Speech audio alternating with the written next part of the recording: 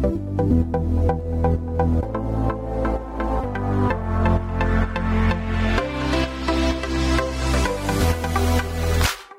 fans, are you ready?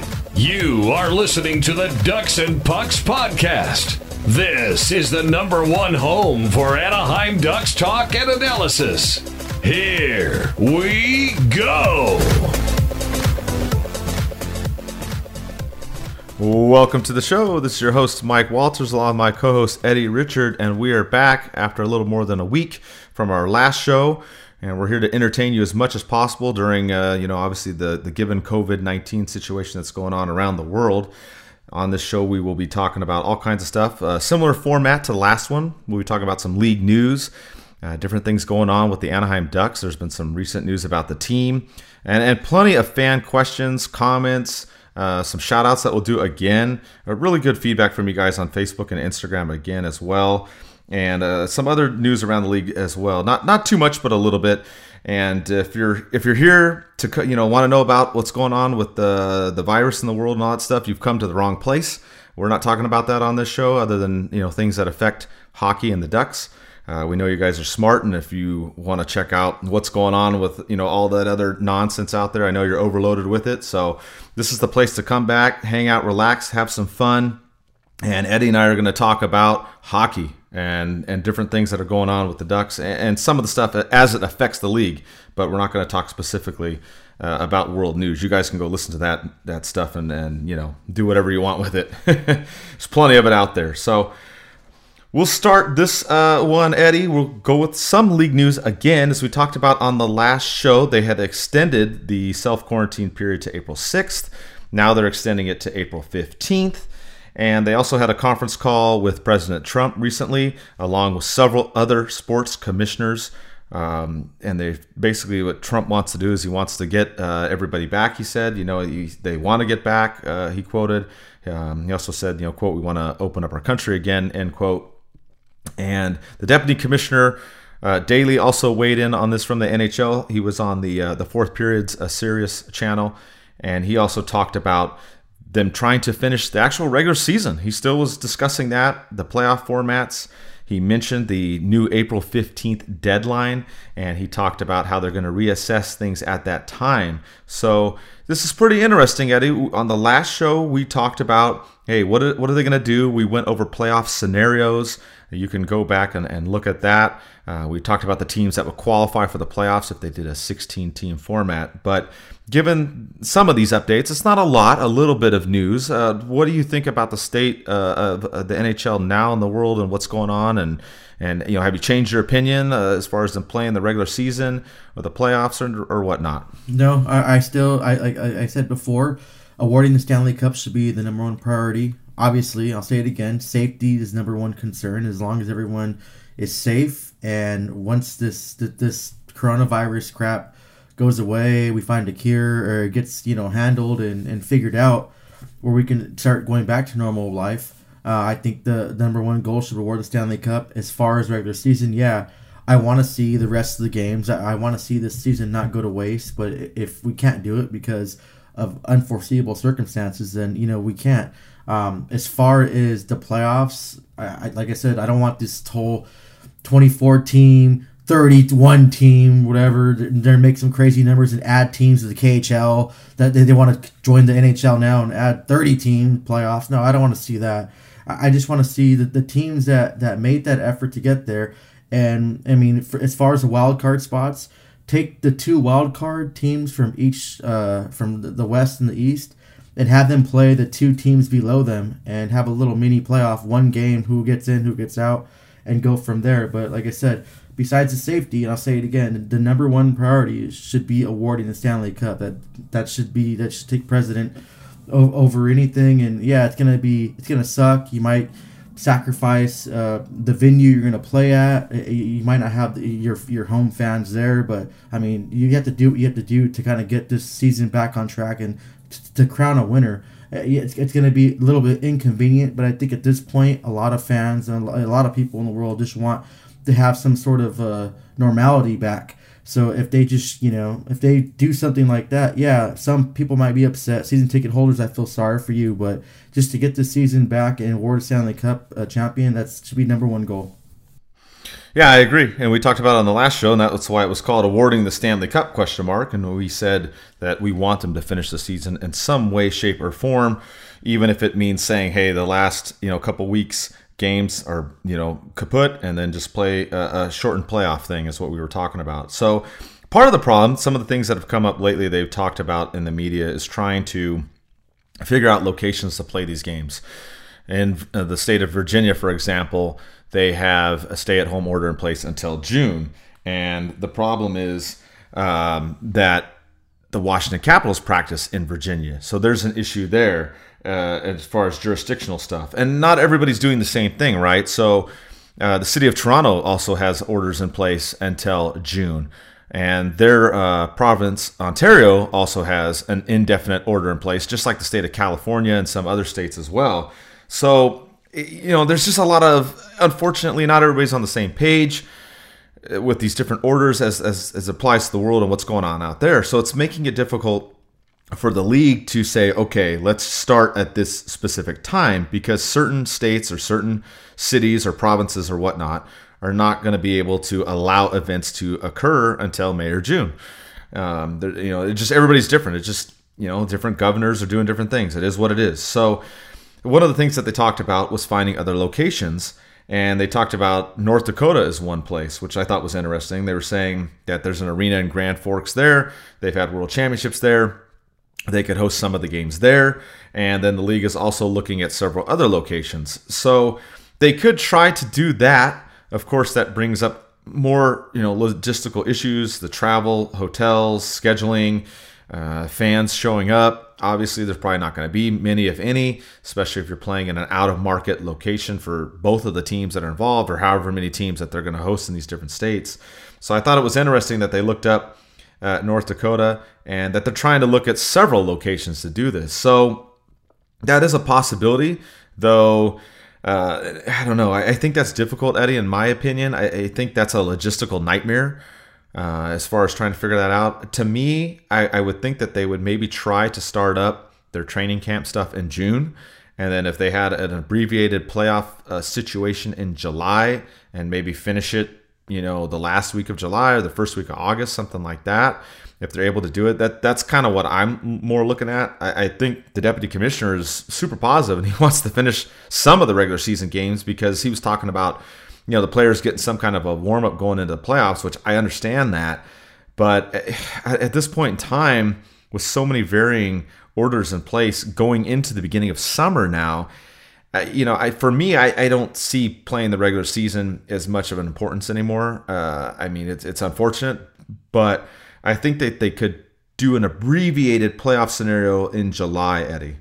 Yeah, I'll take that. If we have to sacrifice the regular season so we can get the playoffs rolling and award the Stanley Cup, that'd be great. If they can work it out where every team can play their one last game for the fans, that'd be great too. There's players that are going to retire that aren't on playoff teams. If they can just get that final game that they can play, so that they can be with peace and they can retire on their own time and not be forced to, that'd be great too. The funny thing is, a little true story about my personal life, I always told my friends that I wanted to go to South Dakota because I want to see Mount Rushmore. I want to see it in person. I never got the chance to. And with everything going on now, circumstances, I want to travel even more to see that.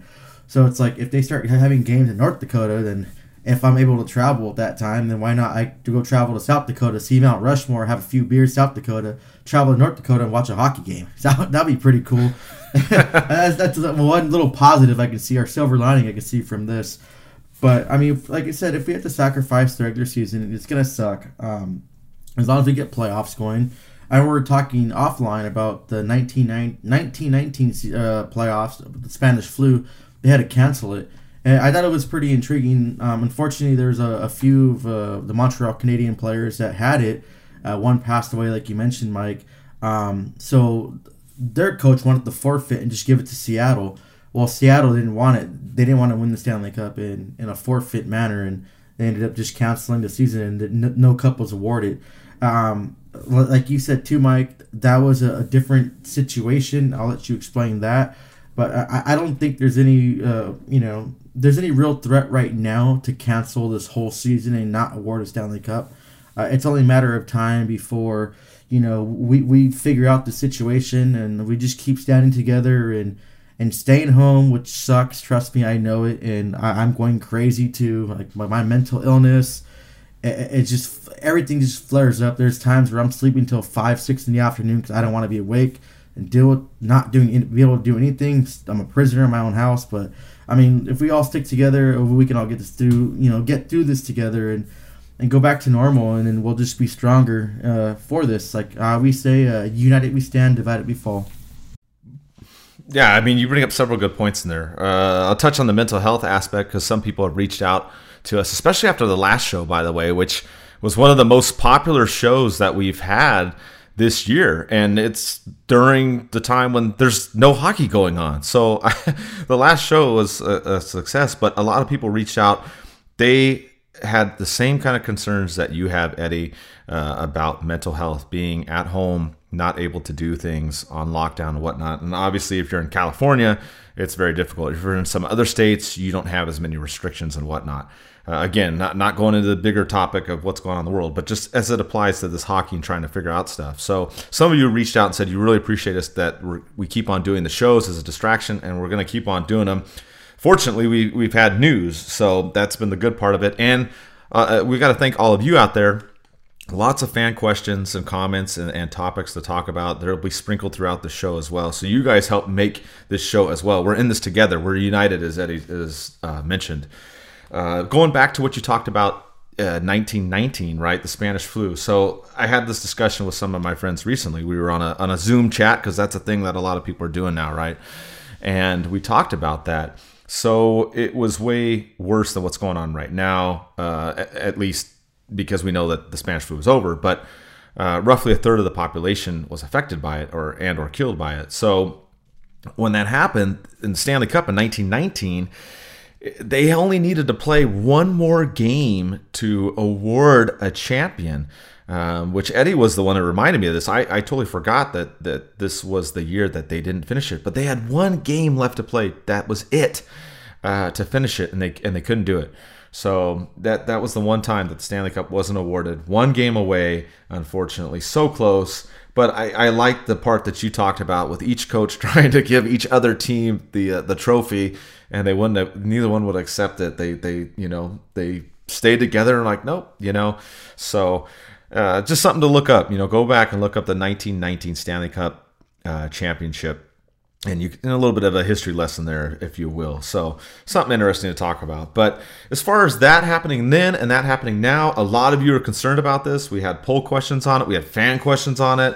What was going to happen? I asked on Facebook what all of you thought.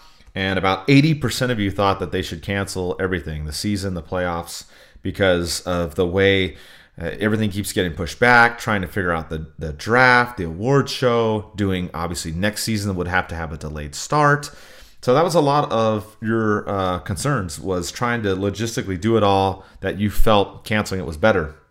Some of you, though, didn't think that and had some other ideas as well. We'll discuss some of those right now. I think one perspective that I liked on here, Eddie, and we'll talk about it, was Chris Latore on Facebook. He took it as a Ducks fan and he took it as a hockey or NHL fan. And I like how he kind of broke it up into two different things. He talked about, hey, we knew the Ducks season was over. We talked about it before, how they weren't mathematically out of it, but they pretty much had to win every single game and then get tons of help to even make the playoffs. And he mentioned, as a Ducks fan, it's almost like the season doesn't count. If we cancel it out, then it's like whoop-de-doo, we start over next year, and there you go. And, as a Ducks fan, he's right. I mean, this season doesn't really matter to us that much. And I think that's why a lot of you feel like, hey, if it's canceled, it's canceled. But then he brought in the other side of this too, is, hey, if you're an NHL fan or a fan of a team that could be one of those 16 teams in the playoffs or another team, depending on however it shakes out, then he would feel different about it. You would want the season to probably finish, or at least the playoffs to finish in some way and have the cup awarded. So I thought that was a good perspective, Eddie. He took two different viewpoints on this. What did you think about Chris's comments? I loved it, and I consider myself more of an NHL fan than a Ducks fan. And I know a lot of fans that listen to the show, they appreciate that because I'm not just talking about how much the Ducks are the greatest team in the world 110%, because there's drawbacks and they don't play like it. And we have to call them out. And a lot of fans like that. I love this game to death. I love this game the same as I love my family, the same religion I have. This game means everything in my life to me, and I owe my life to this game. So I really like how he just this compare and contrast kind of thing, and he kind of just Ducks fan versus NHL fan. The Ducks fan, yeah, I can see all the positives and stuff like that, the pros on it. NHL fan, it's just all the cons. And like I said, I'd like to say that I'm that NHL fan first. If you want to just climb down one step of the flight of stairs, like one little tiny step, that's where the Ducks lie for me. It's just, regardless, to me, it just still sucks because there's a lot of the players in the Ducks that were having good seasons. Henrique was having a fantastic season. Some of the rookies were finding their game. The team has seemed to be clicking the last few games they played. Even when that last game against St. Louis, that makeup game, they still lost it, but they still played well against a Stanley Cup defending team. And so I wanted to see what the rest of the season was going to hold for us and hold for the Ducks, and see what we're going to, like a little preview sample size of what we're going to see from next season. So that's the only thing bad. Like I said, I don't mind if the regular season gets canceled, but as long as we have the playoffs and we get to see some hockey, and like I said too, just have that one final game for each team. Let the players that aren't going to come back next season just have a chance to say goodbye in their own arena. Have the fans wish them a farewell. Like, even if the fans aren't there, just they could be on TV watching, and whoever you're a fan of, which every team you follow, and you can just see a certain player that you like and you grew up watching, to see him have his final game. Because let's just hypothetically say that it was just this year was Asllani's last year. Like, I mean, I would not want to see him go out like this because the season got canceled by this unforeseeable circumstance. It's sad and it sucks. So I'd rather have the players go out on, I guess, their own term. And so if that final game would be, cool for me. But I love the question. I love how you broke it down and compared it, because I'm pretty sure there's a lot of Ducks fans who are like, oh, okay, cool, good, doesn't count. But they don't really take the perspective of the NHL fan, which is not wrong at all. Like, they have their dedication and their passion or love for the Ducks, which is awesome and 100% cool. But I like how you just, you thought outside the box with this question. So thank you for that. Yeah, I thought it was a really great response. That was probably one of my favorite ones on Facebook that he talked about. We also had a Twitter poll too. I'll throw it out here too. The voting was a little bit different on there. You all know on Twitter you can do more options, obviously. In Facebook you really can't. On this one, we asked if you would want playoffs only, regular season and playoffs, or just cancel everything. And on there was 42% of you said playoffs, 38% said cancel, and 20% said, try to finish everything. So a little bit of more of a mixture there on Twitter. Pretty even there between playoffs only or canceling it, which is more of the two answers I'm leaning towards. And that's what we had more fan questions about. We had Damon and Joe. They both talked about canceling the regular season and just doing the playoffs, which is, like we said, which the majority picked on Twitter. And I that's kind of what we're leaning towards. I like Joe's idea on here, similar to what Eddie and I talked about on the show last time.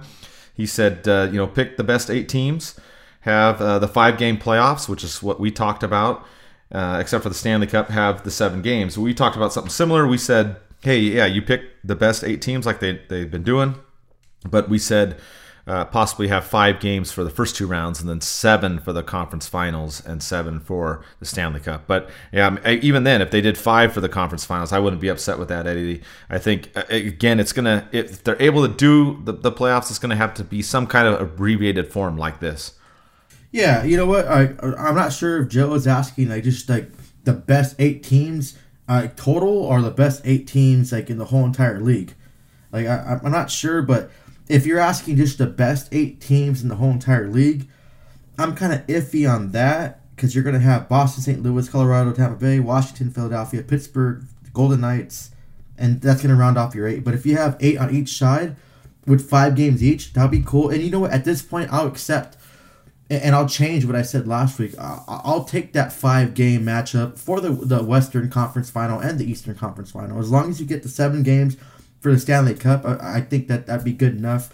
As far as the best 8 teams total, I don't really like that. But if it comes down to the point where we're jeopardizing most of next season, or we're thinking about canceling the whole entire this season and not awarding a Stanley Cup playoffs, then screw it. Go ahead and do the best of 8 teams this season and do that format that you mentioned about play 5-game playoffs, except for the Stanley Cup where you play 7, and I'll take that.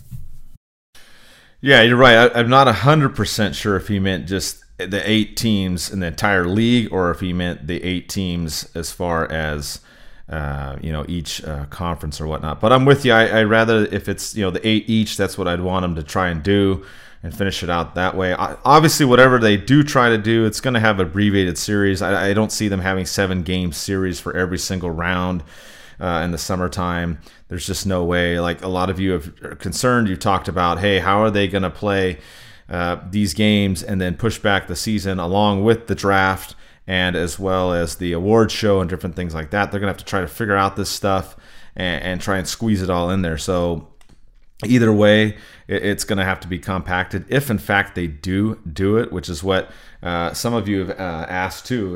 We had Melissa ask on Facebook if they were going to cancel the season, not award a cup. And also S. Elder 67 said the same thing. Well, we kind of asked how will they end the season. I'm still leaning towards this abbreviated playoff format as of right now, the time we're recording the show. Of course, something could change by the time you listen to this or later on in the next week or two. But as it's looking now, that's where I'm leaning towards, some kind of abbreviated playoff system and no regular season, Eddie. That's what I would think. And then, unfortunately, if not, then yes, they would have to cancel it. Yeah, man, that word "cancel" just like bothers me still. Like I really sucks. I really hope it doesn't get to that. This changes something to more positive thing. What popped to my mind right now is and thank you for retweeting this, Mike. But the Ducks did too. That I got into that stupid TikTok dance challenge thing. I forgot what song it was, but they kept bothering me. Like my friend, his girlfriend, and her kids, they kept wanting me to do this TikTok thing with them. I was like, I'm not gonna do that crap. Like, hell no. Then I made an agreement with them. Hey, well, if you guys all wear hockey jerseys, then I'll do it. And then one of the youngest kids said, well, you could wear your hockey equipment. Like, okay, that's a good idea. So my agreement was I chose my goalie equipment, and they all wear Ducks jerseys, and it was pretty funny. I had a good time. For nice little 20-30 minutes, and I was putting on my gear and having a few drinks with my buddy, and then just picking out the jerseys for everybody. Like I felt normal for a little bit, and it was a fun little video. And I can't believe the Ducks retweeted that. That was pretty awesome. And then of course, thank you, Mike, for retweeting that on Ducks and Pucks. And I think it for a little that 30-second video it got people laughing and smiling and stuff. So I mean that was pretty funny. That leads me to Jimmy and Darlene's comment. I don't know if you want to go ahead and read that, Mike. That was I want to agree with them. It's pretty cool, and I love their comment. I think this is going to be a fun one for Ducks fans. Yeah, well, we appreciate the nonsensical stuff too, and the humorous stuff as well. So they were both on Facebook, and they said, "Hey, let's just cancel the season and give the Ducks the Stanley Cup." DeLorean and DeLorean MVP of the playoffs. That's it. There you go. Guys, that's it. Ducks Stanley Cup champions, DeLorean MVP. This is the unrealistic ending to the 2019-20 season, brought to you by Eddie and Mike, courtesy of Jimmy and Darlene. Oh, man. Freaking DeLorean has 20 goals, 14 assists, 32 fights in the playoffs. That's it. MVP. Man. Oh, well, you have to entertain the funny stuff. I mean, come on. Like you said, that video you made was hilarious. It was so funny because you're at the end there and you're all dancing and doing some thrusting moves and stuff. I was cracking up when I watched that. You know what? That video wasn't easy to make because my buddy and his girlfriend, they love photography and videography, and it's do it again, over and over and over again. I was sweating like hell, like I played a full game. I think that video took about almost an hour to make because they kept. And then it turns out the second video we made, they wanted to keep. So it's like all the other ones after that, they didn't want. I'm like, I had to take a break to use the restroom, which sucked. I mean, my goalie equipment. had to take a break to have a beer. It was like, dude, you guys are stressing me out. Like, it's not that, it's a stupid TikTok video. You guys are acting like you're going to make $1 million off of it. No, do it again. I don't look good. Hold on, let me put makeup on, my buddy. I guess his face was a little red because he was drinking too. Babe, put makeup on me, just a little bit of foundation. I don't want my face to be red. I'm like, oh my God, dude, like, come on. It's just a video. Like, damn. But it was fun. And you know what? The most important thing, the kids had fun. And then they started asking more questions about the jerseys. So, of course, it got me entertained. I kept talking about the jerseys and stuff. Then we ended up playing some NHL 20 again, which was cool. I like hanging out I like hanging out with their kids because they're not my kids. Like, if I had 3 kids of my own, hell no, I'd probably be losing my mind, pulling out my hair. But it was cool because I could just hang out with them. I could just go back to my room, and then she can leave, and he can go upstairs. And it was fun, though. It was a fun night. We barbecued, and I felt normal for a little bit. It felt good. Except being in that goalie equipment all that time. It was just nuts how much people can just try to, like, be perfect for stupid TikTok videos. Well, hey, you probably lost some weight, man. You probably sweated out some stuff going. Some water weight, at least. I felt a little lighter the next morning I woke up. Like, man. Oh, man. That'll lead us to another topic later on in the show. We'll talk about doing stuff at home and whatnot. But you brought up one thing that was interesting, too, is that the Ducks retweeted your video on Twitter. And they've been giving us more love recently on social media. So, I want to give a shout out to their team because they've been commenting on things that we've posted. Even on our personal accounts, they've been commenting on stuff too. So, to see them get more involved, not just with us, but you guys out there too, and the fans as well, is great. And I think it's a win for everybody. And kind of leads us into our next segment about the team. You got to, we're talking about being the Ducks and being proud of them, but you have to be proud of these owners. Henry and Susan Samueli, again, continued payments for their part-time employees, which was freaking amazing. And they're doing it all the way through June.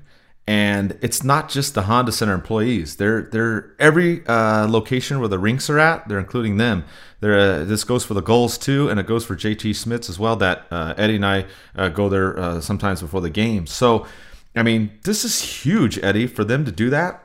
Is amazing because some teams aren't doing it, or some teams are kind of doing some stuff here or there, and I'm not trying to put down other teams or anything, but I mean, I just if you have to just be super happy to be a Ducks fan and be proud of these owners, Eddie. Yeah, and you know what? You say you don't want to put down other teams. I'm going to do it because if you're an owner of another team and you aren't doing this, you're a piece of shit.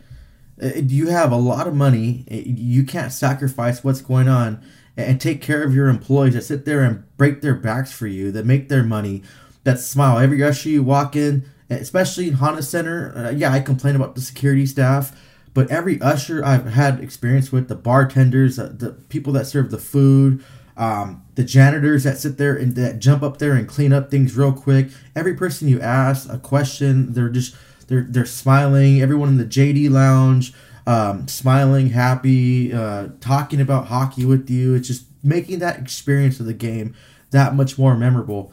Even JT Smits now it's owned by Honda Center, apparently, I think, right? But they're always friendly, they're always nice. It's just a great, they kind of add to that experience of going to a game. And I'm glad. I was so proud to be a Ducks fan. These owners are awesome. Like, that's just, their hearts are bigger, and man, it leaves me speechless. There's other teams, I'm not gonna throw them out. One of the teams that I do follow and I like a lot, they're not doing this, and it's really sad. And I lost respect for that, the ownership of that team. But this was just one of the most amazing things I've read in my life, especially being the biggest hockey fan as I am. And then everything that's going on right now, like with me personally, it's not easy just having to deal with my mental stuff and being stuck at home all the time and what's going on, and not being able to see my parents a lot that I want to go see them.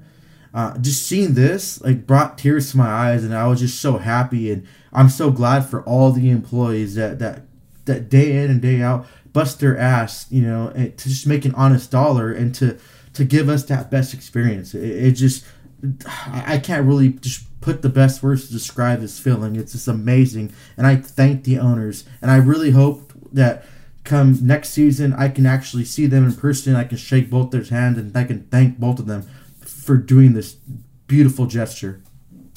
Yeah, I mean, we know a lot of people that work at Honda Center, JT Smith's, and other locations and whatnot. So for them to have this happen is just beyond, it's like speechless, because, I've talked to certain people about this, and some people don't realize, this is their primary source of income.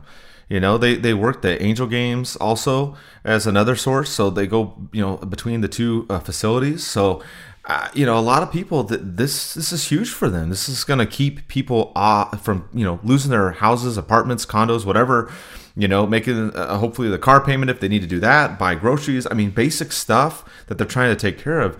It's amazing. And Tim Ryan had a little statement that I'll read, and it talks about the effect. This is a lot of people that affects. He said that the, quote, the Samueli family's primary concern is the welfare of their employees. Today is another example of their kindness, generosity, and support for the local community.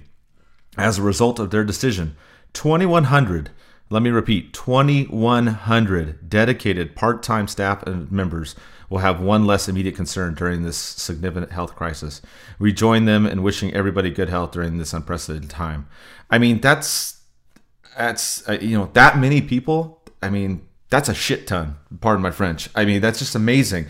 And what's even more too, Eddie, is still more good news, is that they delayed payments for season ticket holders and Orange Alliance members too. They did that before, and now they're delaying that till June 15th. So, I mean, you look at the stuff that the Ducks organization and these owners are doing.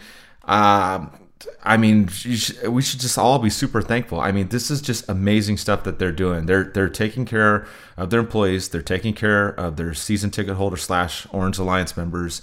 They're doing everything that they can to help us here.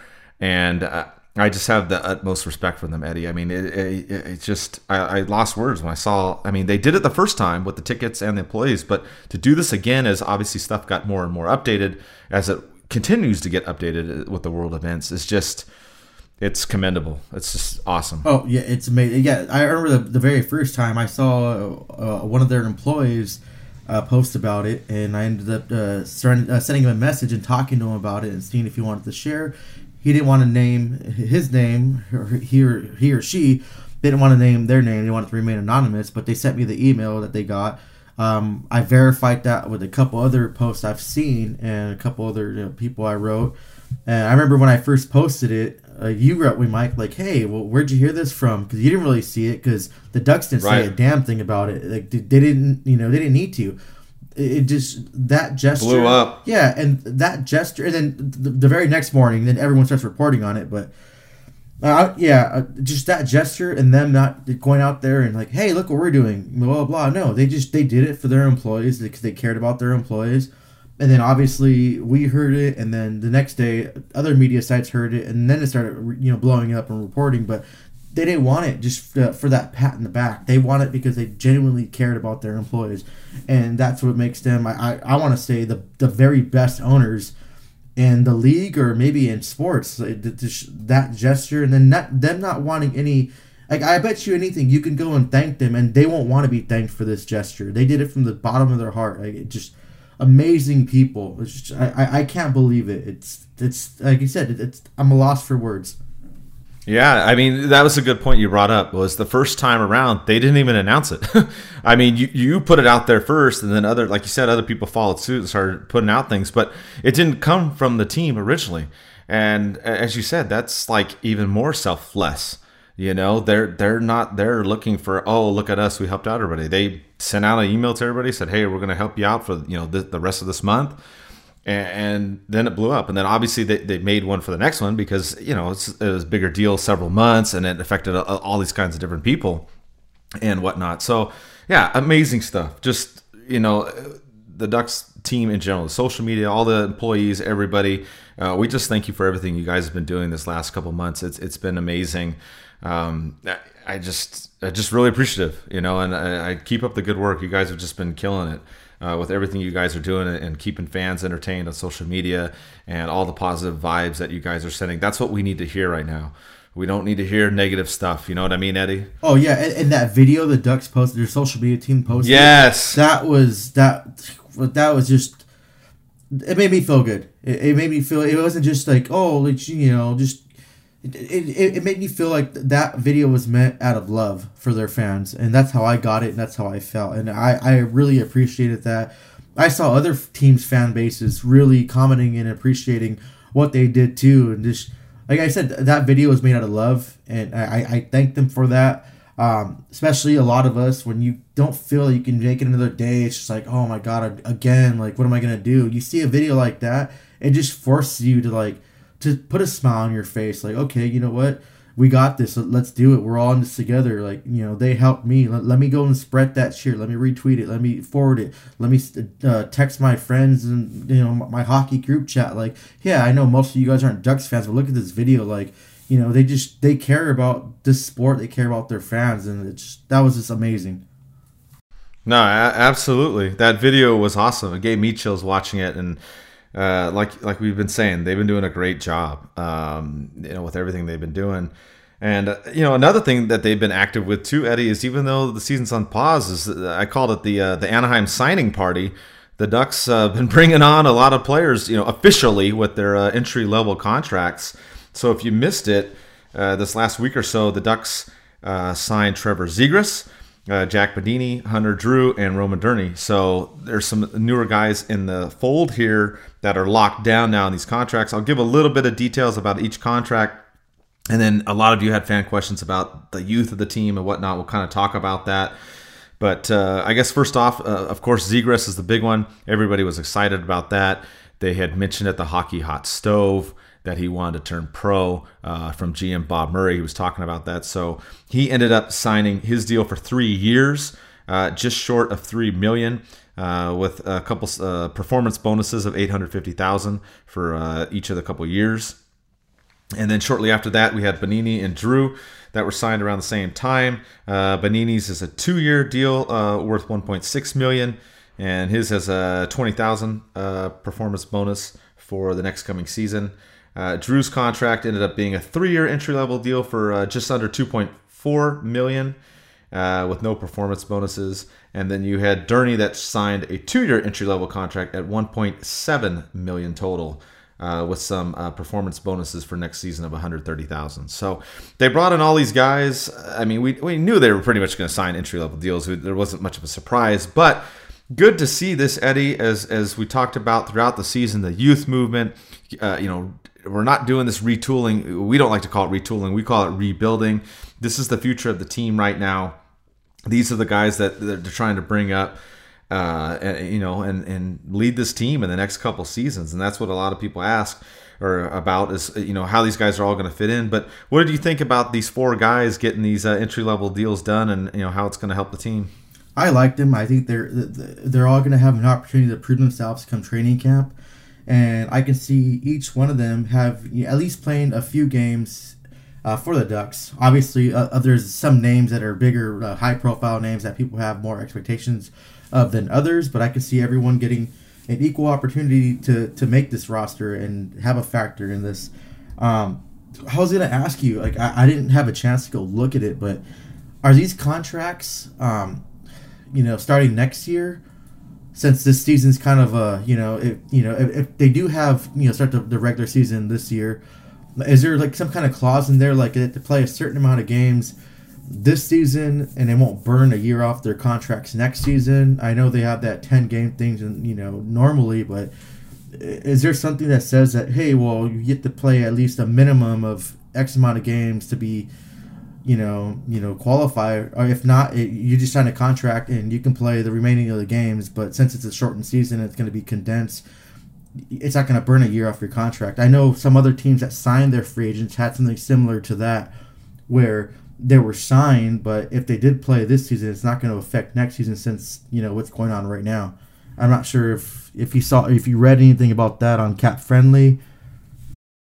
Yeah, basically, they should all go to next season because, like you said, there is that rule where if you the 10-game rule, if you play more than that, you can burn the first year of your entry-level contract with the Ducks. So there was 11 games left in the rest of the season, right? If say they signed all these guys and they played all 11 games, they would burn the first year of their entry-level contract. But that's not going to happen because either the season's not going to finish or they're not going to play them, in 10 games this season. There's that. I mean, that wouldn't happen even if they finish out the rest of the season. So these contracts, they're listed on Cap Friendly, and you'll see them.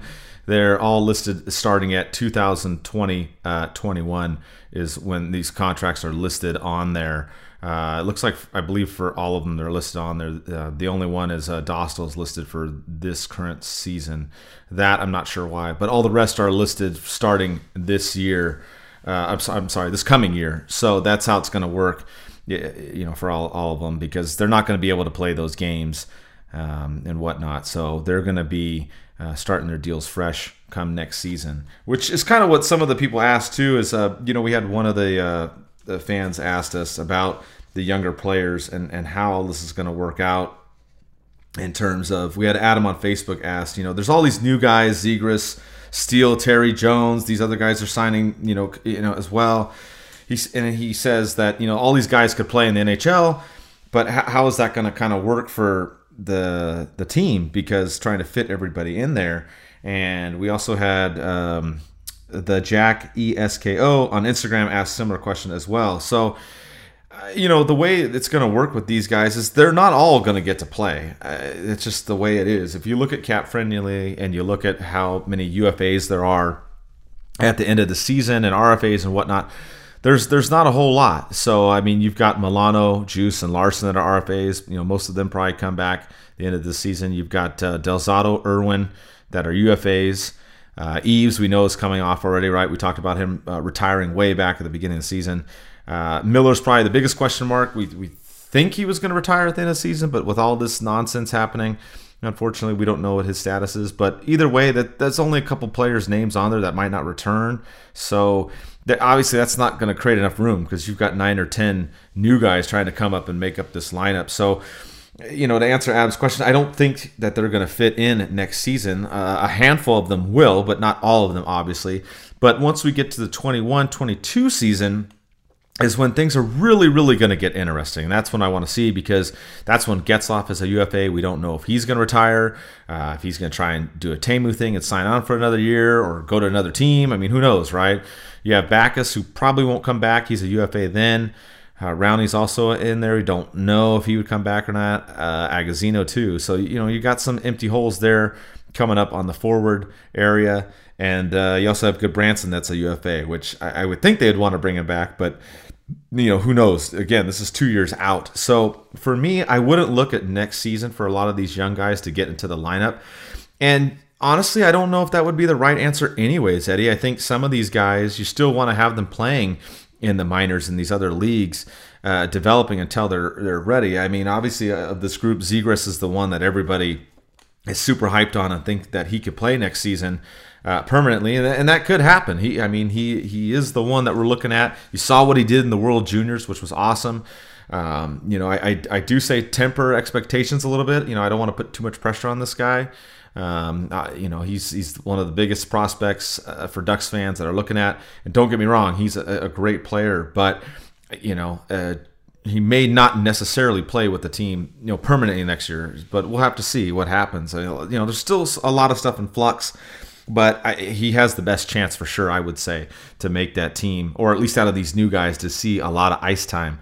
But I really think, for me, Eddie, it's the 21-22 season where we're going to see most of these guys with the team on a full-time basis. Yeah, I totally agree. Like, there's no point to rush them, especially we're in this rebuilding process.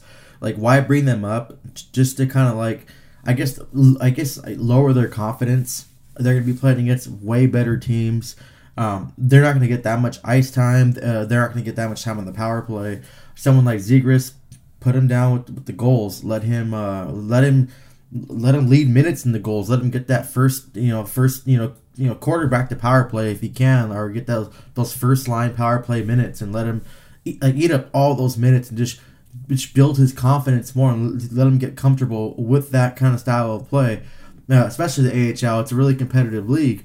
Let him get that and then bring him up. Obviously, if he's comes in training camp, he goes to preseason, he could prove that he's ready to play and he belongs up there. Okay, then why not? And if you're gonna give him that opportunity in those minutes, then bring him up.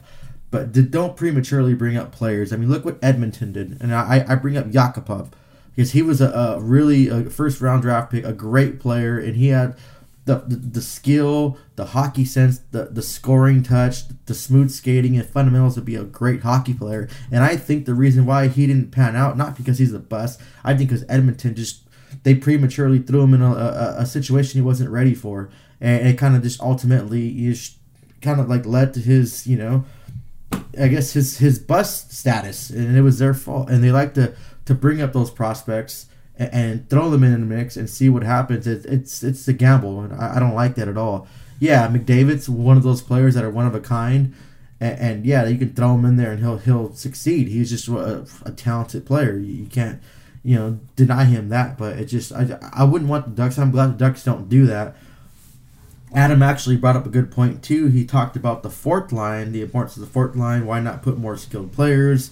I guess like positive offensive energy.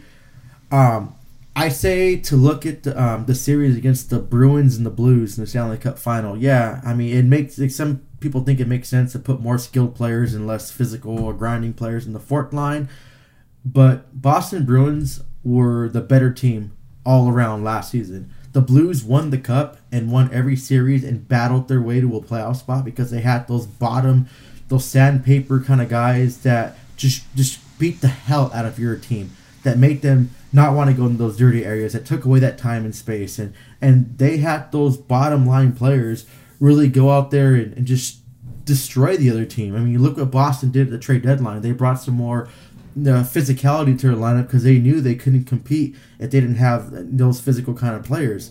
Hence the Stanley Cup, and they lost it. They didn't have that kind of that grit to their lineup as the Blues did, and the Blues broke them down, and they just used their speed after they were broken down and their talent to kind of overpower them and win. There was no reason why the Blues should have won. They were dead last come January 2nd or 3rd, dead last in the league. They just turned up a notch. All their bottom role players had a really big importance into that to get them to the playoffs. And then once in the playoffs, those bottom role players, I'm not saying they were the only thing that made them win because they had great goaltending from Binnington. They had their offensive players producing, but I think a main part of it, if they didn't have those role players, those bottom six players, those grinding players that that you wanted to replace with more skilled ones, the Blues would not have won the Stanley Cup. And I don't even think the Blues would have made the playoffs if they didn't have those kind of players to kind of like to energize them with their physicality and kind of beat the crap out of the opponent to allow the other team or their players and their star players to have that time and space to score and get those points and to relieve some pressure off Binnington at times. Yeah, I mean, you do want some skill, in my opinion, on the fourth line. But I like what you were talking about there, Eddie, when looking at how they did in the playoffs last year and whatnot. I mean, it's tough. You can't have four lines of guys that are all going to score 20 goals. I think that's tough, right? Trying to have a balanced attack like that. I think you definitely want to have a balanced offensive attack in the first three lines as best you can. Obviously, your number one and number two line are going to be your best ones. You want your third not to be too far off, but obviously it's not going to be as good as your top six. I think that's the key. You want a top nine that can be an offensive threat and score. The bottom three, yes, you do want them to chip in once in a while, but I'm more with you, Eddie. I think you take like the Delorier type, right? He came in there, he does his grit, he fights, right? And, well, he ended up getting a hat trick too, which was not normal, but I mean, he chipped in, right? And he did have some goals. You have Carter Rowney. He goes in there and he gets a couple goals here and there too as well. Those guys that can play a solid defense, check the other team, and kind of keep them in a little bit of a bind, if you will. So you need some of that on the team still. I'm not saying you need a bunch of goons. That's not my point. But you still need guys that can be, like you said, quote-unquote, sandpaper type players or gritty players that can play the body, check people, slow down the other team a little bit, make them think when they're making a pass and things like that, not just have all skilled guys. Because if your entire team is all skilled and you have no size, that's what's going to kind of happen to you. You're going to get kind of run over. You can't have skilled players all on your fourth line. I'm not saying you don't want guys that can score. You definitely want guys that can produce down there. But you still need to have a little bit of that rough edge on that line like you were talking about, Eddie. So that's a good point. And a good question that Adam brought up. I think that you do need to have a mix of that. Yeah, great question. Like even me playing beer league and playing like when I played in semi-checking leagues, when I knew other players that were way physical, and I'm a small guy, I'm only 5'9", and I played with guys twice my size, and I didn't have that much skill. So the people I played with, I had to be more physical, even though there was times where I got my ass kicked a lot. It just knowing that there's a guy up there running around throwing his body around. You wanted to get rid of that puck as soon as possible because your focus was like on the other eye was like, okay, where's this guy gonna hit me from? And then vice versa too. When I played with those like top skill guys that I played with, a lot of my friends, especially in high school, like I had no business playing on the teams they played on. They just let me play because I went to high school with them and I was cool with them, but I knew I had to do something different. So my job was to try to take away time and space from the other players. I'd throw, take runs at people and take away their time. So they have to have that one eye on trying to pass the puck to someone or shoot it or have the other eye on me because I'm going to come in there and I'm not going to hold back. I'm going to go and throw it. Deslauriers has 14 fights this season and he's only lost one of them. He's one of those players that you want to look out for. You're on the ice, and Deslauriers on the ice, and if you see one of the rookie players or more skilled players, and you want to try to take a run at him for anything, you be ready because Deslauriers is coming for you. And like I said, he hits 88 miles an hour. You're going to see some serious shit. And he's lost one fight against McDermott, and that's a big guy, and it's a good fighter. Yes. One fight he lost. Hell no. I don't care what you say. You know what? If I'm with my girl and I'm at a bar and Deslauriers disrespects me, I'm going to make an excuse to get the hell out of the bar and tell my girlfriend after, or a girl I have, hey, I would have kicked his ass. I didn't want to go to jail or something like that because that's one person you don't want to mess with. And Mike, like I said, I thank you again because that game you took me to when he scored that hat trick, that can be the best way for me to have my last game of this season. It was just so perfect. But yeah, you need those type of players. Like in any physical sport, you want someone a little bit more aggressive than the other team because it's a psychological game. Like trust me, our brains aren't wired to take hits. I used to box in high school with my friends. We used to put gloves on in the backyard. My mentality wasn't to go over there and get my face bashed in. No, I tried to just deflect as much as possible. And yeah, when I did fight guys that I knew that were better fighters than me, that were bigger than I was still cringing. I was still a little afraid. And, luckily they were all my friends. It was just for fun. But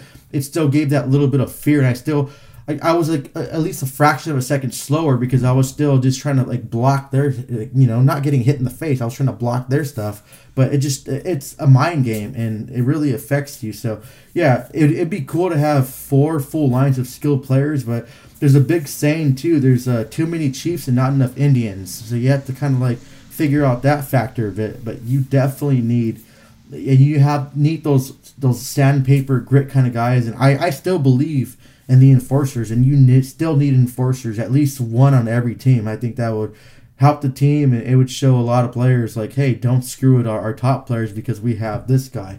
Guys like rest in peace, Derek Bugart, the boogeyman. That was one guy that people were fearing. You can even go to goaltenders, Ron Hextall. How many penalty minutes? I think he leaked 133 one season or something like that. You need players like that. I think it's sad that the game is transitioning where they're trying to weed out those players, but this is a game of hockey, and you definitely need that kind of grit. Yeah, and what you're talking about is not necessarily just slow guys that run around and hit people. We're not talking about that. We're talking about guys that still play.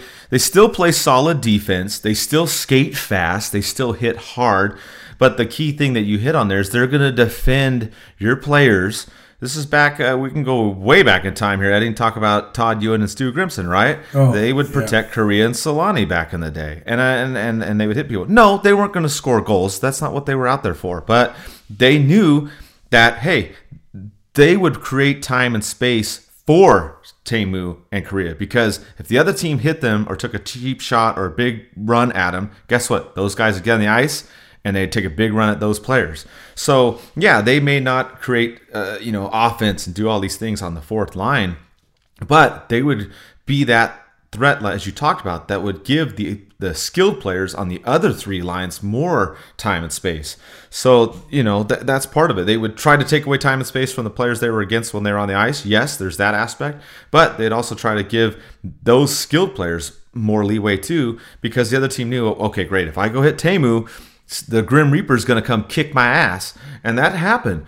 I remember going to all those games, watching Stu and Todd Ewan just F up people left and right. And that was how the Ducks would play. And I mean, you're right. The game has transitioned away from that. We're not saying have a fourth line with 3 goons. That's not going to work. Not at all. But you do want to have guys that can still skate and hit and whatnot. But guys that they're going to make the other team pay the price if they're going to get out of line or try to do anything to make a big hit on one of your players. And that's the key. And I think the Ducks have done pretty good with the fourth line. I don't think that's really been their issue so much. I mean, it has been at times, but it's more the consistency in trying to score offensively in the top 9. We've seen other players disappear, and I think that's been the problem is, this season, you haven't really seen a lot of guys doing scoring. I mean, you had Henrique, Silverberg tearing it up, and Getzlaf, and then outside of that, the drop-off has been a lot with the other players. So I think part of the problem is you sit there and go, well, okay, Raquel's not scoring as much this year, so we got to rely on the fourth line. Well, it shouldn't be that way. Raquel should be scoring more. So there's things like that, I think, with the Ducks. That is why Adam brings up these good points, is that you get frustrated because you're not seeing as much scoring on those second and third lines. So now you're like, well, okay, the fourth line has to chip in. It shouldn't be that way. The top 9 should be the ones scoring. And that was just a huge problem with the Ducks this year. They couldn't get the offense going consistently night in and night out. A big, big problem for this team. But it's a great question, or a great 2 questions from Adam. Yeah, we actually... And I think... Oh, sorry, dude. We spent some time talking about that. And I think a player, that I guess the modern NHL kind of player that we want to see is coming like Ryan Reeves. He's been doing well in Vegas. He had 20 points last season, 9 goals, 11 assists, 8 goals, 7 assists. This season, 15 points. But he's that kind of enforcer kind of player that has that skill. And yeah, his numbers don't really do just because he makes those great plays, just like Delorier. Delorier, if you see him with the puck, he makes smart decisions. He doesn't cough up the puck too much. He makes a great pass. He sets up teammates with opportunities. There's been times, too, where he passed the defense, a couple more passes were made, and he created a scoring chance and a goal was scored. So it's like all because he doesn't have those numbers on paper, it doesn't mean he's not doing his job. And the small numbers that he has, like, oh, he's not doing just. No, you have to look at it as the whole game he's playing. Like, watch him from start to finish. Like, focus on him. Like, he's my favorite player right now from the Ducks. So when he's on the ice, I watch him. Just boom. I just sit my eyes and watch every play he does. He's just such a smart player, and he has so much hockey sense, but has so much grit and physicality, and players and other players from other teams don't really rush into him to try to like throw a body on him or to grab that puck real quick because they know if they hit him the wrong way, you have to answer the bell. So I think that's one of those things that you need, and I just, like I said, like Mikey said.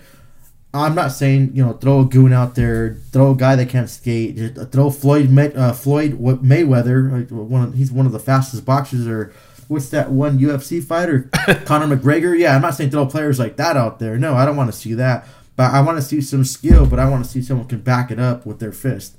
So it's a great question. We spent some time on it. I apologize about that, but really great question. I say Gwait again. Gwait, damn it. Daffy Duck Gwait. I know, I got Gwait. I have a Daffy Duck Batman post I want to post to you on Ducks and Pucks. I was just waiting for it, so I'll probably post it today since it's Motivation Monday. It's going to make everybody laugh. There you go. I guarantee it. All right. So now that we've talked about all the forwards and whatnot, no, great questions. We got more questions. The other thing that's come up is about the goalie situation, right? So if you missed it, Lucas Dostal was awarded the goalie of the year in the Finnish Elite League, where he's been just destroying it. At 43 games, he went 27, 8, and 6. Goals against 1.78. Save percentage 93%, just under 92.8. Also 3 shutouts. He had the best winning percentage in the league, and he had the second best overall goals against and third best save percentage. Just destroying it. And another guy to look forward to for the Ducks coming up, as we've talked about with these entry level contracts and whatnot. To mention that earlier, we said that the other players, their deal started this next year. Dostal, the reason why his was last year is he was signed last year. He wasn't in this group. So that's why when I mentioned that on Cap Friendly earlier, that was the little confusion I had. Sorry about that. But he was already signed before. So that's why his contract started this past season. So with him, you have Dostal, Stolars, Boyle. Boyle is a UFA at the end of the season. You have Durney that they just brought on his new contract, and X and Elk. So you have a bunch of these guys in here, and you have fan questions asking about, what's going to happen, the goalie situation. We had Matt Fleshman on Instagram ask, who's going to replace Miller. Again, we don't know if Miller is going to be gone for sure, but the Ducks have to look to the future. And I like this goalie situation, Eddie. I think the Ducks are in a good situation. I don't know if Boyle will come back. I don't know if Miller will come back. If they don't, then there's going to be chances here now for these other guys. And I really like this Dostal kid. He's only 19 and he's just destroying it right now. I think of the rest of these guys, he has the best chance. The other guys are good as well, but if I had to pick out of these young guys coming up, he is the youngest, by the way, as I mentioned. I think he has a really, really good chance, Eddie. What do you think? If Miller doesn't come back next season, Boyle retire, who could maybe back up Gibson? I always thought Stolars. Dostal has a good chance. His age, he's a little young, but these Czech goalies seem to come out of nowhere and not have really that much of a big name, but then tear it up. I mentioned the Czech goalies because the Colorado Avalanche have Francouz, a nobody, just came. He signed. He's played with the Eagles in AHL, and now he's the backup goalie. And at times he was a starting goalie. He held his own and did a pretty good job doing it. It's going to be a battle. Dostal and Stolars. I saw Stolars play. I like his play. As big as he is, he can just, he can move laterally, and he's more athletic than his build is. So I like that. Do I want to see Miller retire next season? Not really. I would probably want him one more season, let everyone else below him develop that extra year.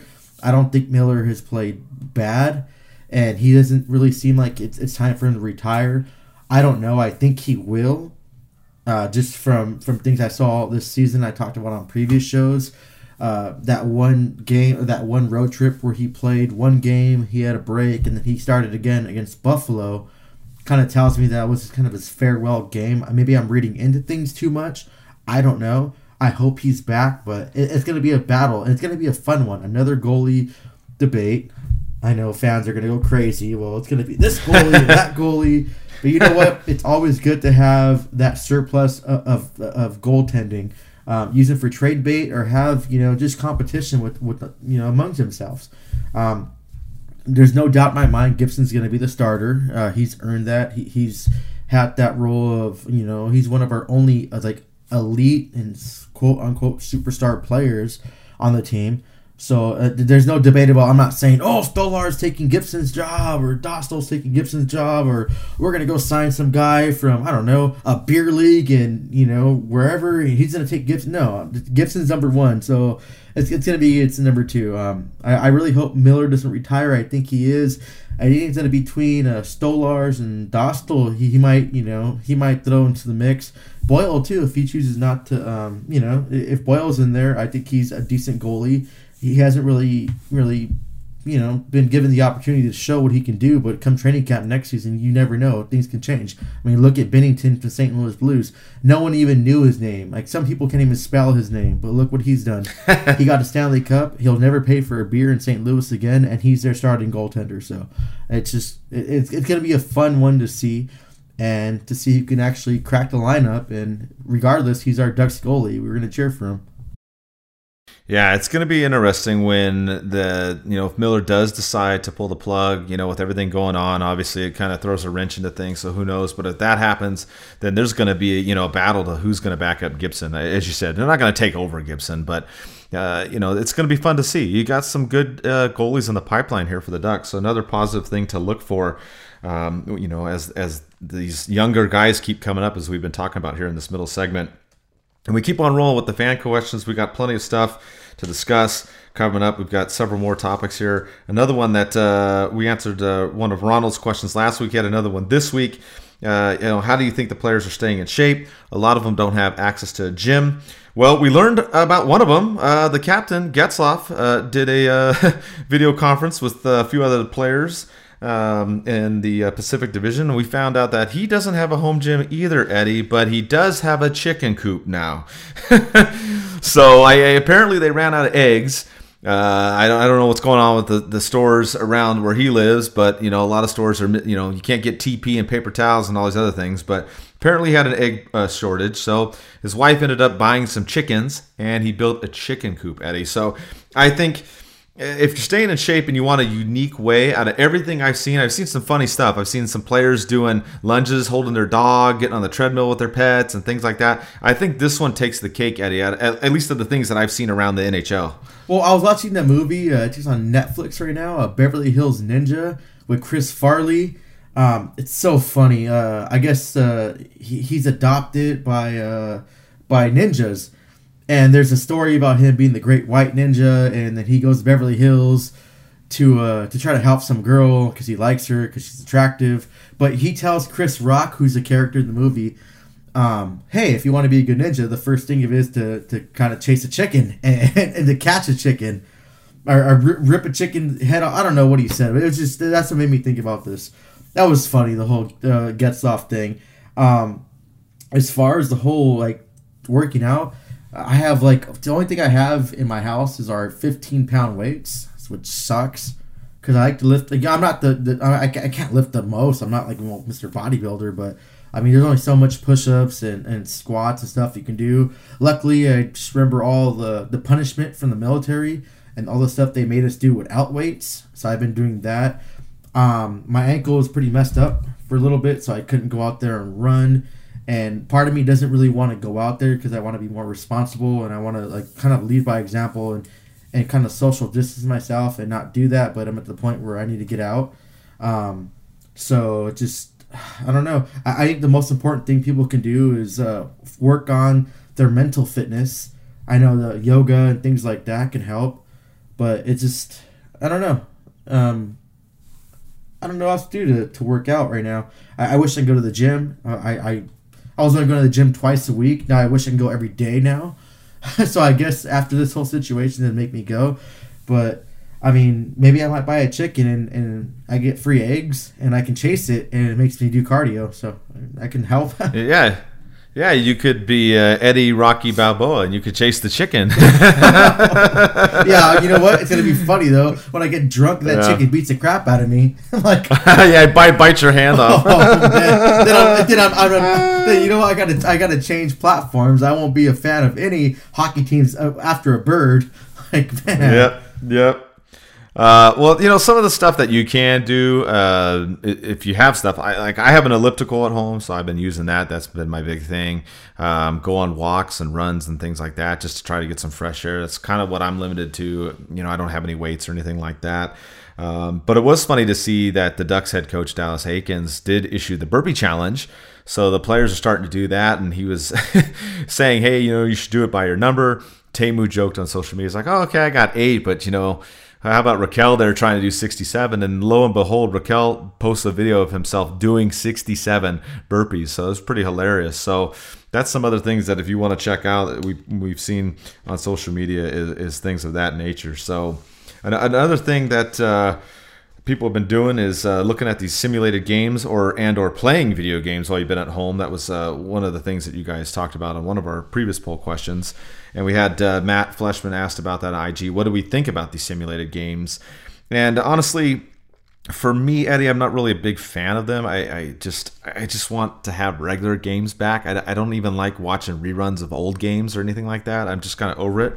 I think it's good that the teams are trying to do that to keep people's interest and keep people motivated, because if you're stuck at home and you're not working, or when you're just have your extra amount of free time like a lot of us now have being stuck at home, I think it's good on them to try and do it. But as far as for me personally, I'm not really a fan of watching them. I'd rather wait till the real games come back. Yeah, same here. I tried to do the simulated thing with Ducks and Pucks, and Ducks started doing simulated games, so I didn't want to just step over them and do the same thing, and you just wanted to just kind of let them have that platform. But I like playing video games. It's fun. I only play my hockey game in GTA 5. I have that, but my buddy gave me a Red Redemption game, and people have been telling me to try that out. I also have the Spider-Man game on PS4, which is amazing. It's awesome. That game is freaking fun. Like, I like that game a lot. Like, I try not to play it too much because I don't want to get tired of it, so I limit myself to play it, but I don't like to play too much video games. As far as watching it simulated, I don't really like that. I get too anxious and antsy, and I don't have, I guess, the self-discipline to sit there and watch someone else play a video game. Like, I can't do that. So, I mean, it's great that the Ducks are doing that to keep the fan engagement. I love it. It's awesome, but it's not for me. So I apologize that we haven't been posting more about the simulated games. But yeah, I like to play other video games though. NHL 20, I've been playing that. I have my GM mode. You know what? I actually made a Seattle team. I call it the Seattle Dragonhearts. I don't know why. That's a little bit of Pink Whitney and some beer in me. I thought Dragonhearts was cool, but yeah, I've been doing that. Come on, Seattle Kraken. I know, right?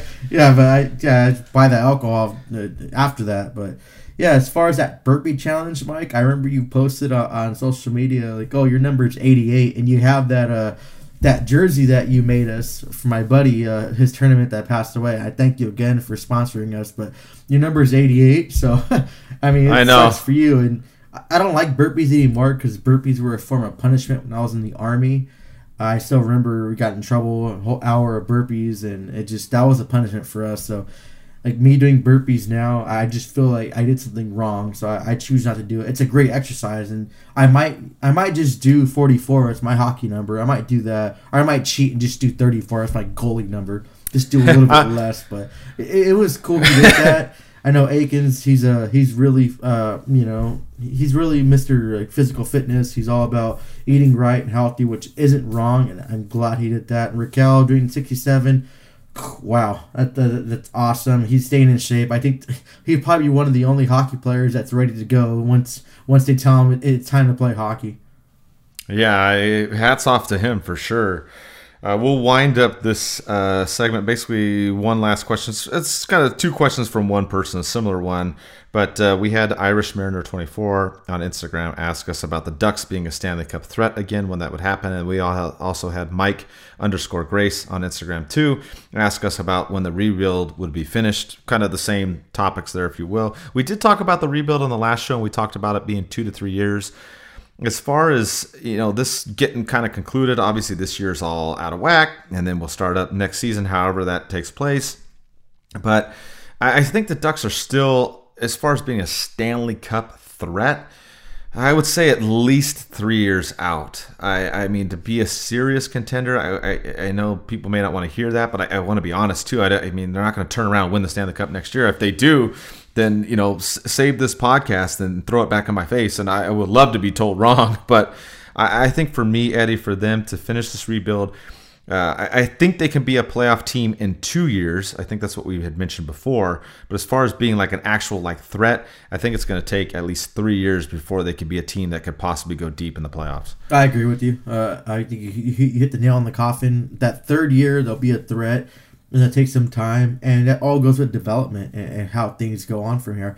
We had the expansion draft. We don't know who we're going to trade, who we're going to lose, so that plays a factor in it too. It just, I don't want this team to be rushed and feel that they have to, to jump in there and try to compete. I want them to develop at a rate that they're comfortable with, and they can just be the best players they can possibly be for the team.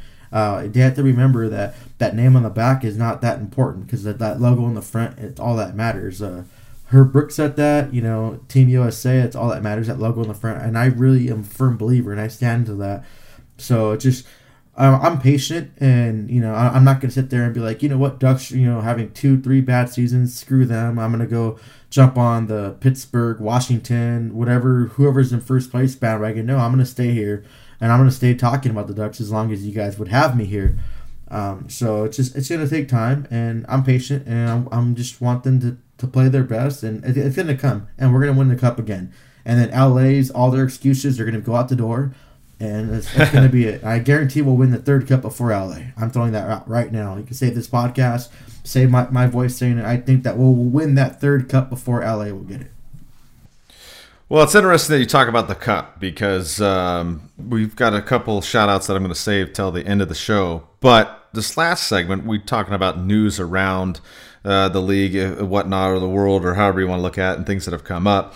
And there was a trade that happened that you brought up that Brian Burke had talked about with Joe Thornton trying to come to the Ducks, and he didn't. He went to San Jose. So then Brian Burke took to Twitter, answered questions, and then he finally gave what had happened specifically in the deal. And it's interesting to see that it didn't work out.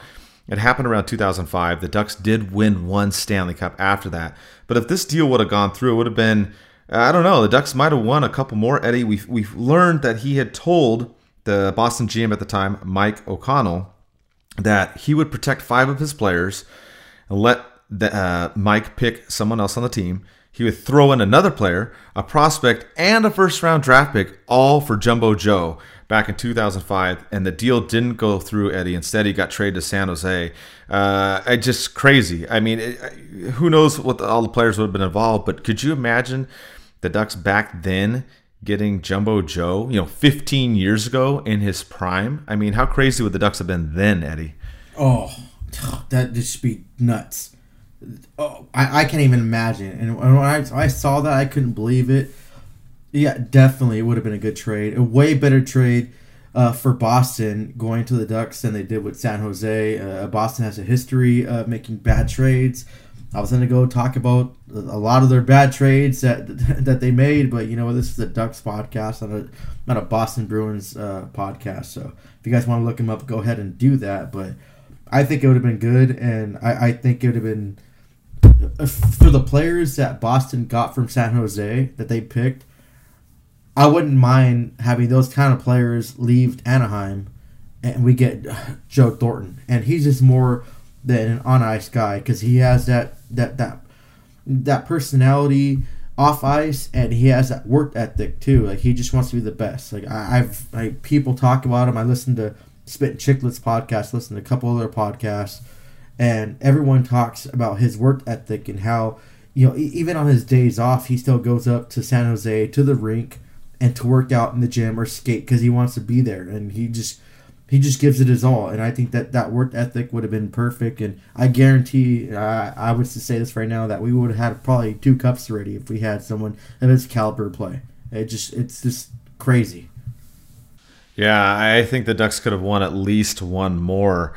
Looking at that, and it's frustrating because Brian Burke said he was still bitter about it, and I don't blame him because the trade with San Jose only involved 3 players, and Burke was willing to give up 4 basically. I mean, 2 roster players, a prospect, and a draft pick.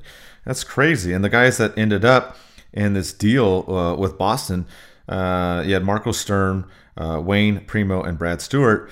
Primo and Stewart only stayed with the team for 1.5 seasons. That was it. Sturm did okay. He had several 20-goal seasons for Boston, but I mean, that was really it. I mean, it wasn't that good of a deal. I mean, it's just what could have been. So it was just kind of interesting. If you didn't see it, you can go on Brian Burke's Twitter feed, and he answered a lot of questions from people. So it's pretty interesting to see what could have been for us way back then. We'll keep on rolling here. One other thing that came up recently, this is probably the bad thing that we're really going to talk about, but we want to talk about it because we don't tolerate it. The New York Rangers did a Zoom. I know that some people have been using the Zoom. I've been using it with my friends too to try and communicate now. It's another thing people have been doing at home with all the stuff going on.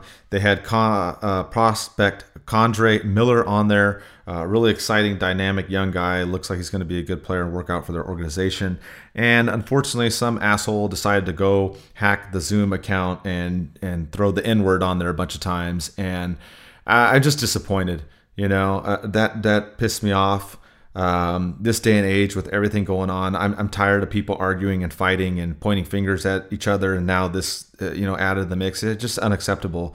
But the reason why we do bring it up is not necessarily this negative part, but the reaction that we saw around the league about this. The NHL made a statement. The Rangers, of course, made a statement. We made statements. A lot of people chimed in on this and rallied around New York. and K'Andre Miller, especially with everything going on with COVID-19 over there. I'm not going to go into detail about it. You guys all watch the news. You know what's going on. So that's why we bring this up is it's beyond unacceptable. But B, Eddie, the good thing out of this is the response just all around from different teams and players and whatnot supporting the city, the team, and K'Andre Miller. Yeah, I agree, and it sucks. We have to bring more negativity to what's going on right now. We're all stuck indoors, but I feel like it's our obligation to report what's going on, breaking news in the whole league.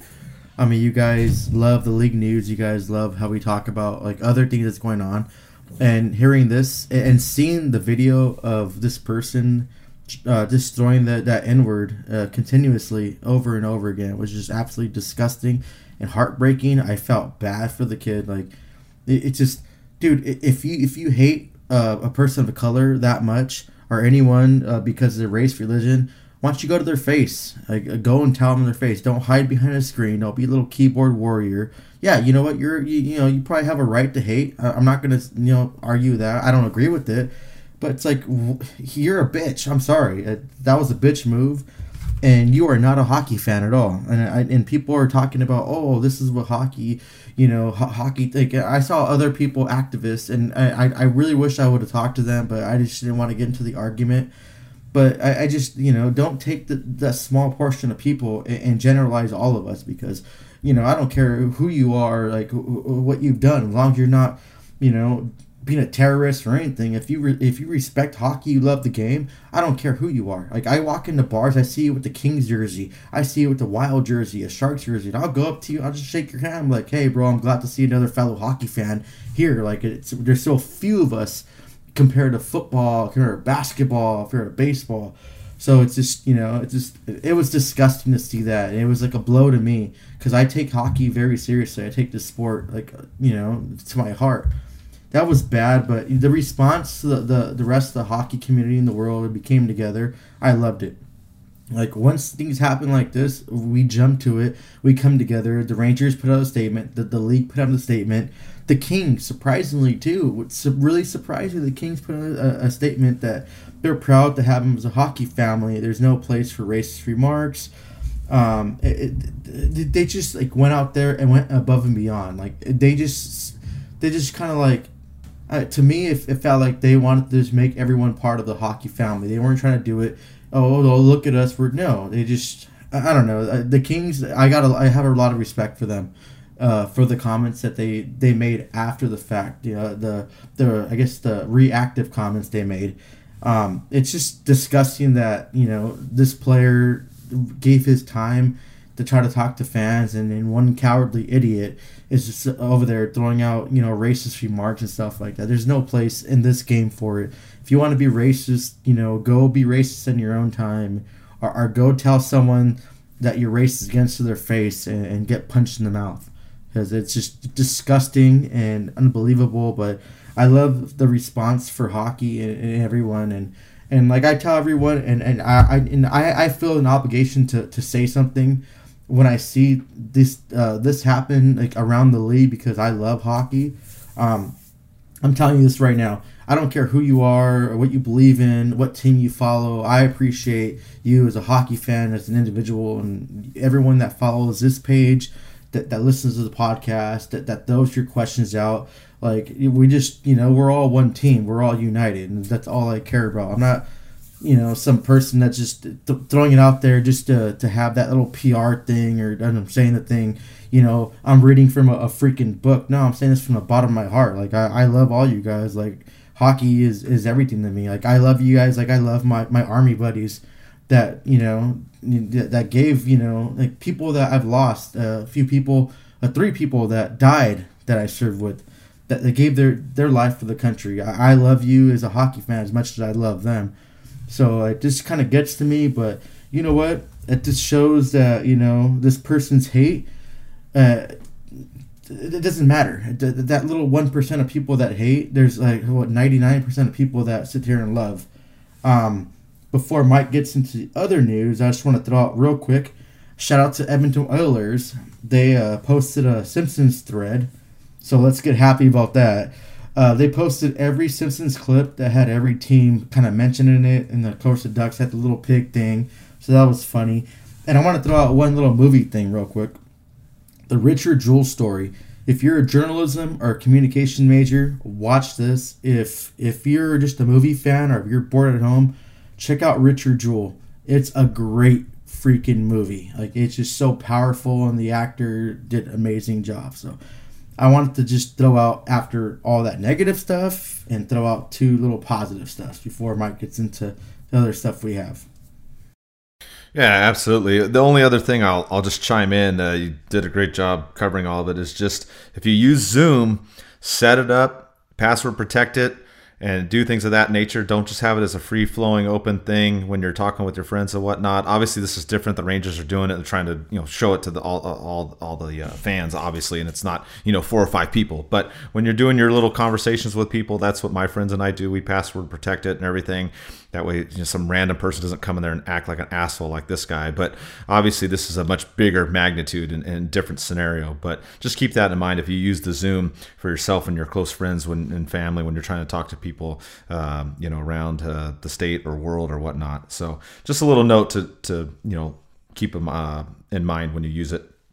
But you did mention the hockey family aspect too, Eddie, and the hockey family is getting bigger for the Ducks. On April 1st, John Gibson and his wife had a baby girl, Sophia James Gibson. So congratulations to them. Good little happy announcement there, bringing in another, member of the Ducks hockey family. Kind of an extended Ducks family, I guess. You'd look at Joshua Jackson, if you remember him. He played Conway in the Mighty Ducks movies. He and his wife are expecting a baby anytime soon as well. And it looks like the Ducks are going to have a reboot of the original movies, but in a TV format on Disney Plus. Kind of a different take. It looks like there's going to be a team that starts up against the Mighty Ducks, kind of as that underdog role. I don't know how well it's going to do. I kind of like the original movies and hope they'd keep them like that, Eddie. But if you have Disney Plus, that's coming soon. They haven't announced it yet. Yeah, that's going to be interesting. Like, I'm not really sure how I feel about that. Like I said, I'm a big movie person. I started my little RGT4 movie page on Facebook. You want to follow it. I just watch movies and critique them. I give some facts about the movies. I'm a big movie person. I think I'm a subject matter expert on that. It's like the second thing I know in my life. Or probably third thing, because I know hockey first. I know a lot about law stuff. And then movies third. But it just, I don't know. I'm not about reboots and sequels of classics. The Mighty Ducks movies, all 3 of them were perfect. There's no need to add to them. I mentioned to Mike about the Coming to America movie with Eddie Murphy. That was perfect. And now you're having a sequel to it. It just doesn't make sense to me. I'll try it out because I'm pretty sure fans want us to talk about it. But I just don't have high hope. I don't have high hopes for it at all. I don't think it should be, kind of redone. It should leave it as it is. It's perfect. But you know what? If they release it soon, then I'll just, I'll take it for what it is. Yeah, I'll check it out, but I'm with you. My expectations aren't as high for it. As you said, the original movies were the best. So I would leave it at that. But a couple other funny things that surfaced this week to try to put a smile on your face that we posted. And other news, too. A couple things here to wind down the show. The video of Korea beating Peter Forsberg in ping pong was beyond hilarious. I guess this happened a little while ago, but then it resurfaced back on social media, and we found it. We posted it. Everyone was going off. I was laughing at this because it wasn't so much that Paul Korea beat him, but his celly afterwards was so funny to see him jumping up and down and screaming, and then he tries to give Forsberg a high five, and Forsberg looks at him like, really? And then I just thought it was a good, funny moment to post. I mean, we've been looking for things like this to throw on there that are comedy. We also had Temu. There was a photo that the Ducks posted with a cat. That was pretty hilarious as well. I saw a lot of you people. We did a thing where we said, hey, caption the photo. And of course, a lot of the Tiger King comments came in. So I thought those were 2 really funny things, Eddie, that were posted recently related to the Ducks, not current team, but still things out there that at least put a smile on people's faces.